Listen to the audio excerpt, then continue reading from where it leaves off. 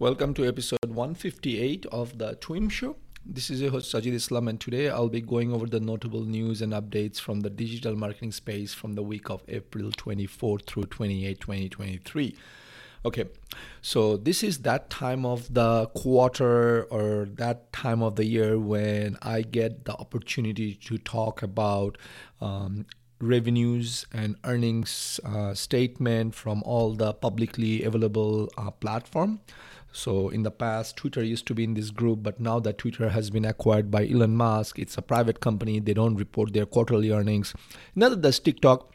Nevertheless, in this episode, we're going to cover the earnings report from Snapchat, Pinterest, Google, Microsoft, and who else did I miss? I'm sure there's a fifth one, but when it shows up, I will talk about it. But for now, let's dive into Snapchat's results.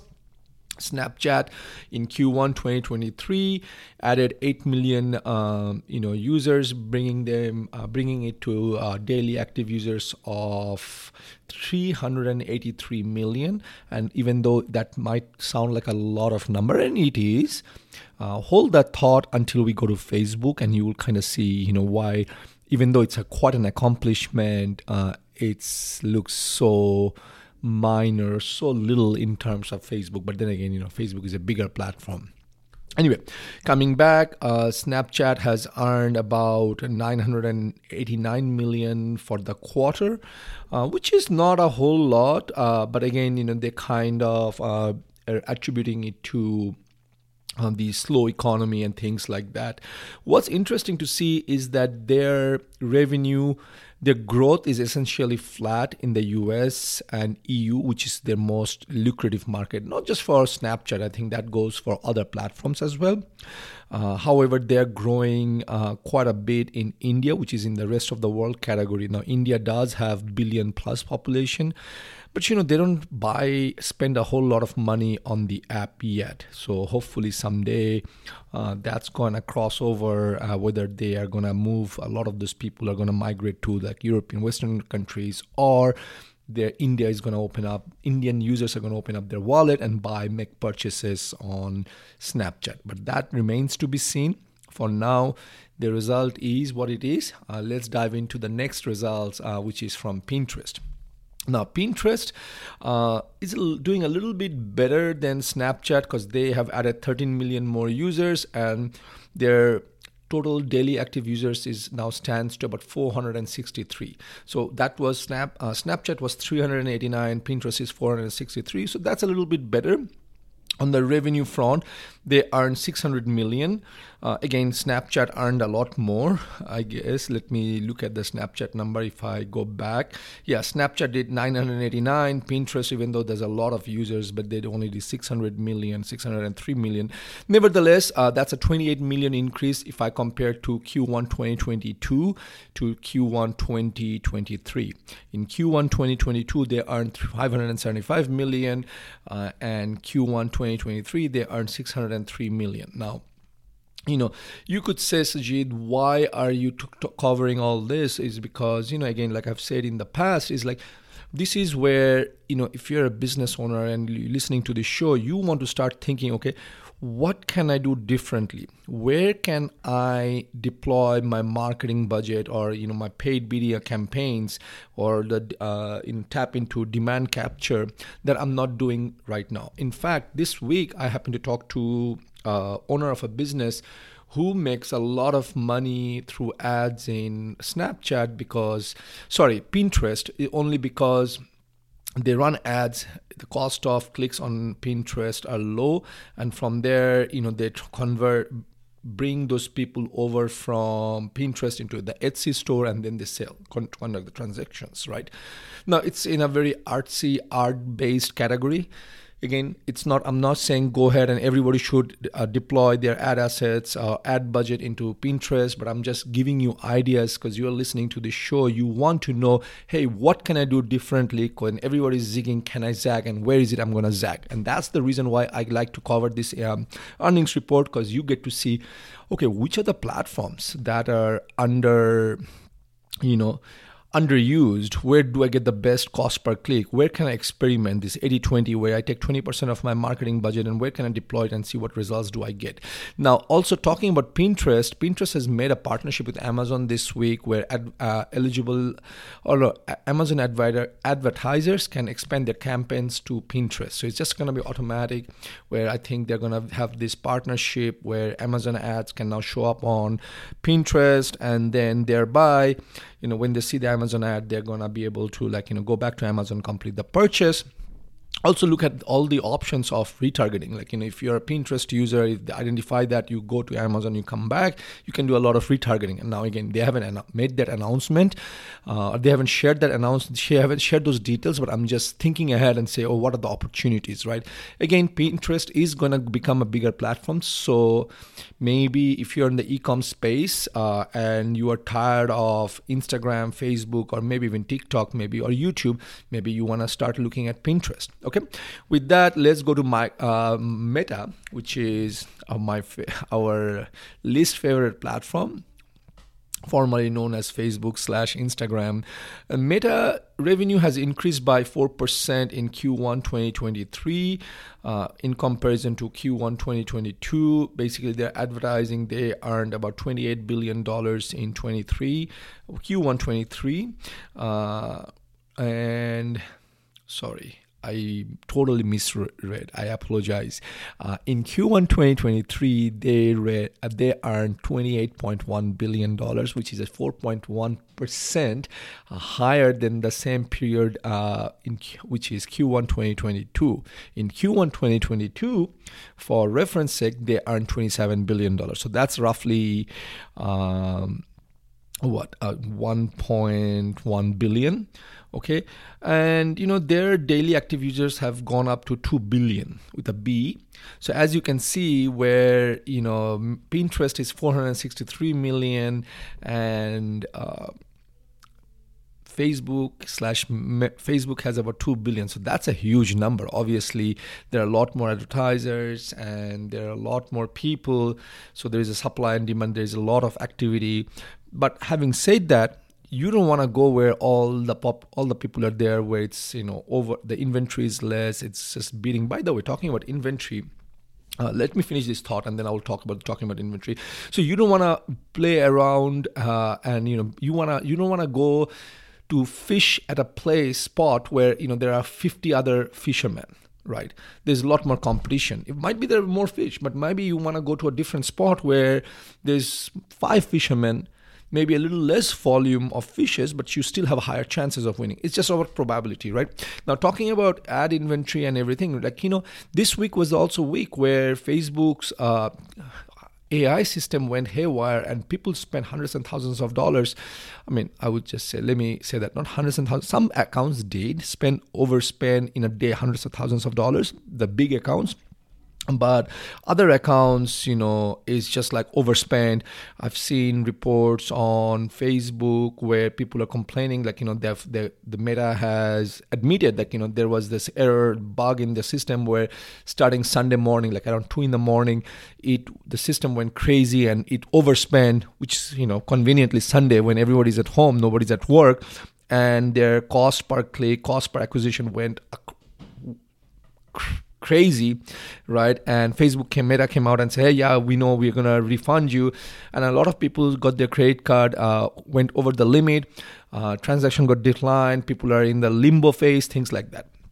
So why I bring it up is to explain to you that, there are things inherently wrong with Meta. Number one, it's charging, overspending, overcharging, going across the thresholds, going against the thresholds that you have set, or crossing over the thresholds that you have set and overspending. Meta comes out on Monday and they admit, oh yeah, there was something wrong with your system. Number two. Number three is now people are struggling and people are crying to get their money back, and people have escalated their cases. They've contacted the customer support more than 6 times, and they're getting the runaround. Even while they're over their credit limit, they got dinged by the credit card company. It's just a big mess, right? And if Meta was just a baby company came out yesterday, if it was TikTok, I could totally understand. They're just young, 1 to 2 years in operation. But Meta has been around for a while. right? It's $1 billion public company. So I do not give them any reason to mess up like this way and basically drop the ball when it comes to refunds and taking care of their money making, which is the advertisers, right? I hold them to a higher standard. And at this time, they're just dropping the ball again and again. So I just want you to be aware what's happening in Meta, whether you choose to spend money on Meta or not, or whether you pull your budget into something else differently, try it out. It's up to you. But that's the fiasco that happened this week, and it's like totally crazy. Okay, now let's go to Microsoft. Microsoft search and advertising revenue. Well, before I go into this, I just want you to know that Microsoft is a big company. They have enterprise, they have government, they have cloud, lots of other moving parts. They also own LinkedIn. So I'm just going to cover the revenue portion from search and ads, because that's what I care about. That's what you should be caring about, because if you're listening to this show, you don't want to know how many licenses they sold for Windows, Office 365, or what contracts or who they have as a cloud customers, right? That's something you can catch up later on your own. So their revenue increased 3.4% to just over 3 billion with a B. And they're saying that's primarily because of the company they acquired, Xandr, from AT&T. LinkedIn revenue is up 7%, and it's mostly due to the Talent Solutions product. So what this basically means is more and more recruiters are using LinkedIn, not so much in the LinkedIn ads. Again, LinkedIn ads has been a hit or a miss. I mean, I'm part of some of the groups for CMOs and marketeers. These are paid groups, by the way. And what they're talking about is they have mixed results with LinkedIn ads. I'm not saying do not spend money on LinkedIn. To each his own. Your mileage will vary, so you need to try it out, test it out to see if you are going to get the results or not, because everyone's market is different, everyone's company is different, everyone is going to use a different advertiser, things like that. So you're going to get different results. Now, that's all you need to know for Microsoft. 3 billion. It's $100 million increase than last year.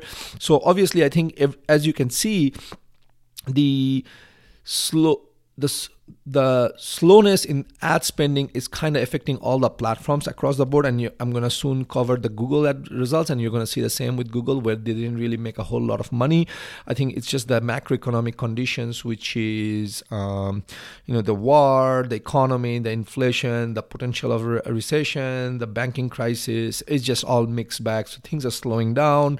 Nevertheless, I would say you should not slow down or stop marketing spend.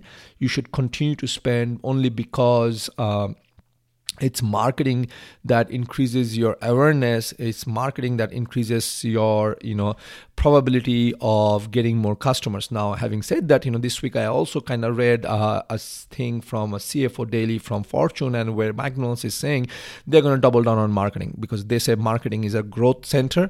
It's not a cost center. What that means is they think, marketing, if they put $1 in, they get $2 back. So they're going to double down on marketing, because that's what's making McDonald's. Okay, with that, the last revenue report I have is from Google. Google search revenue is slightly up, about 2%, while YouTube revenue is down about 3%. Okay, that's what it matters. So search is still going strong, because they earned about $54.55 billion in revenue. It's still about a little bit, about $113 million less than Q1 2022. I need to, create my show notes better so that I don't keep messing up the numbers. Okay, in Q1 2022, they earned a total of $54.55 billion in revenue. Obviously, it's less than what they earned in Q1 2022, Now, with search, they made $40 billion.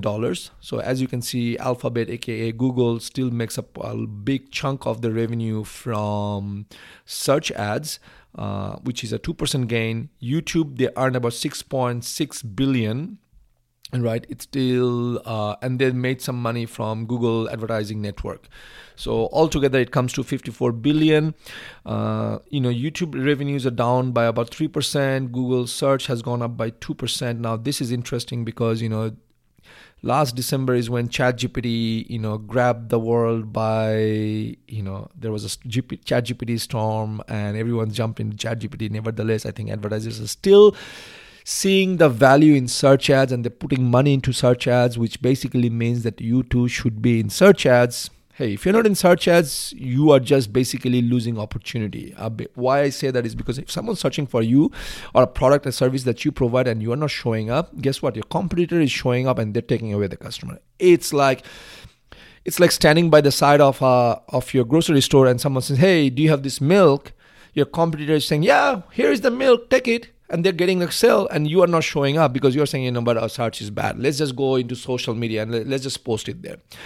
So I highly recommend having one portion of your thing into search ads and kind of figuring out what's really happening, and also doing some market research, sentiment analysis, like how many people are learning about you, searching about you, things like that, depending on obviously the size of your company and what is the marketing strategy, because you need to have an overarching marketing strategy so that ties back into your revenue goal and to how do you tap into that and figure things out. Okay. Other than that, nothing else. Let's move on to the regular updates. Bing Webmaster Tools is going to now show chat impressions and clicks, which basically means Bing has a Webmaster tool similar to Google Analytics, and now they're going to show data that people have crossed over from Bing Chat, which is powered by generative AI, aka ChatGPT, and they're going to show it. So you can actually see, how people are finding and coming to your website. And that is important because if you see a lot of traffic coming from ChatGPT, maybe you need to start sending more. I do not know how you can send it, but I'm sure they will figure it out. And when they figure it out, they're going to share it with the world, and I'm going to obviously learn and I'm going to come and share it with you. But as of right now, I do not know how. You can actually train the model, ChatGPT model, to basically pick up some of your stuff. Obviously, it has to do with having a good website presence, good SEO, structured metadata, things like that. But I'm just saying, do not right away organic and search ads yet, or SEO yet, search marketing, because trust me, whether it's ChatGPT or whatnot, the discovery segment is gonna still be relevant. How will ChatGPT learn if you don't have a website or SEO friendly? ChatGPT comes to your site, it's going to crawl, or else what? You think ChatGPT is going to go into Facebook, which is a closed system, and scrape the data, which I don't think is going to happen anymore because Facebook got into trouble back in the last 2016 election, right? When Cambridge Analytica scraped the data. By the way, talking about Cambridge Analytica, there is a website from Facebook where you can actually go and claim some money that Facebook has agreed to pay because of that privacy violation. Okay, enough of that. Let's move on to the next update, which is again, Google has decided or has announced that they will allow us to keep the Universal Analytics historical data up until July 1st, 2024. Remember, July 1st, 2023 is when Universal Analytics stops processing data. That's when GA4 becomes the only analytics tool from Google. And up until now, we were guessing, Google will allow us 6 months, Google will allow 8 months, or maybe a year, 2 years. But Google is saying, after July 1st, we'll keep the data for a year, and then we will delete it, and you will no longer have access. So now, if you're not on GA4, you should get on GA4 today.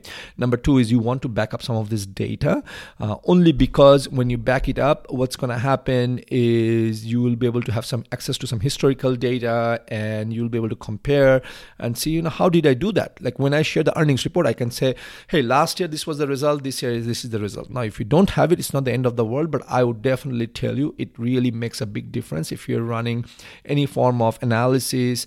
If there's a drop in traffic, drop in revenue, is it seasonal? Is it like, something changes on your website? It really helps. So please go ahead and, start the transition to GA4 if you haven't done it. And number two, what you need to do is start backing up some of the data. And if you need help, we would like to raise our hand and say, hey, we can probably help you. Consider us and give us a message, and let's talk and see if we can actually help you or not, and if we are the right fit. With that, let's move on to the next update. Google is updating the dangerous ads policy. It kicks in on July 3rd. So again, if you are running ads by yourself, you want to make sure that you are abiding by the 28 or so ad policies Google has. The dangerous policy now covers ads for products which carry an imminent, proven, unresolved risk of death or grievous bodily harm that may have been the subject of a consumer advisory or product recalls. Now that's pretty vague and that's pretty broad, and I think Google does this intentionally up until right now because they're still going through the product list. Nevertheless, there is this enforcement policy, the dangerous products and services policy page. If you read that through, you will get some idea of what kind of stuff they don't allow. I think one of the things I will see is the cool sculpting machines that have had bad press very recently, and their ads are readily available on Google. Now, the good thing about Google is that if you violate one of the policies, they're going to give you a notice, a warning, and they give you 7 days to rectify it, and then they will ban your account if you don't rectify it. Now, having said that, you don't want like a notice, a warning. You go fix it, then you violate another thing, and eventually Google is going to, this guy or gal or this advertiser is a repeat offender. Let's just cancel their account. And once they cancel your account, it's just good luck. You will probably have to find another platform to spend money on. Okay.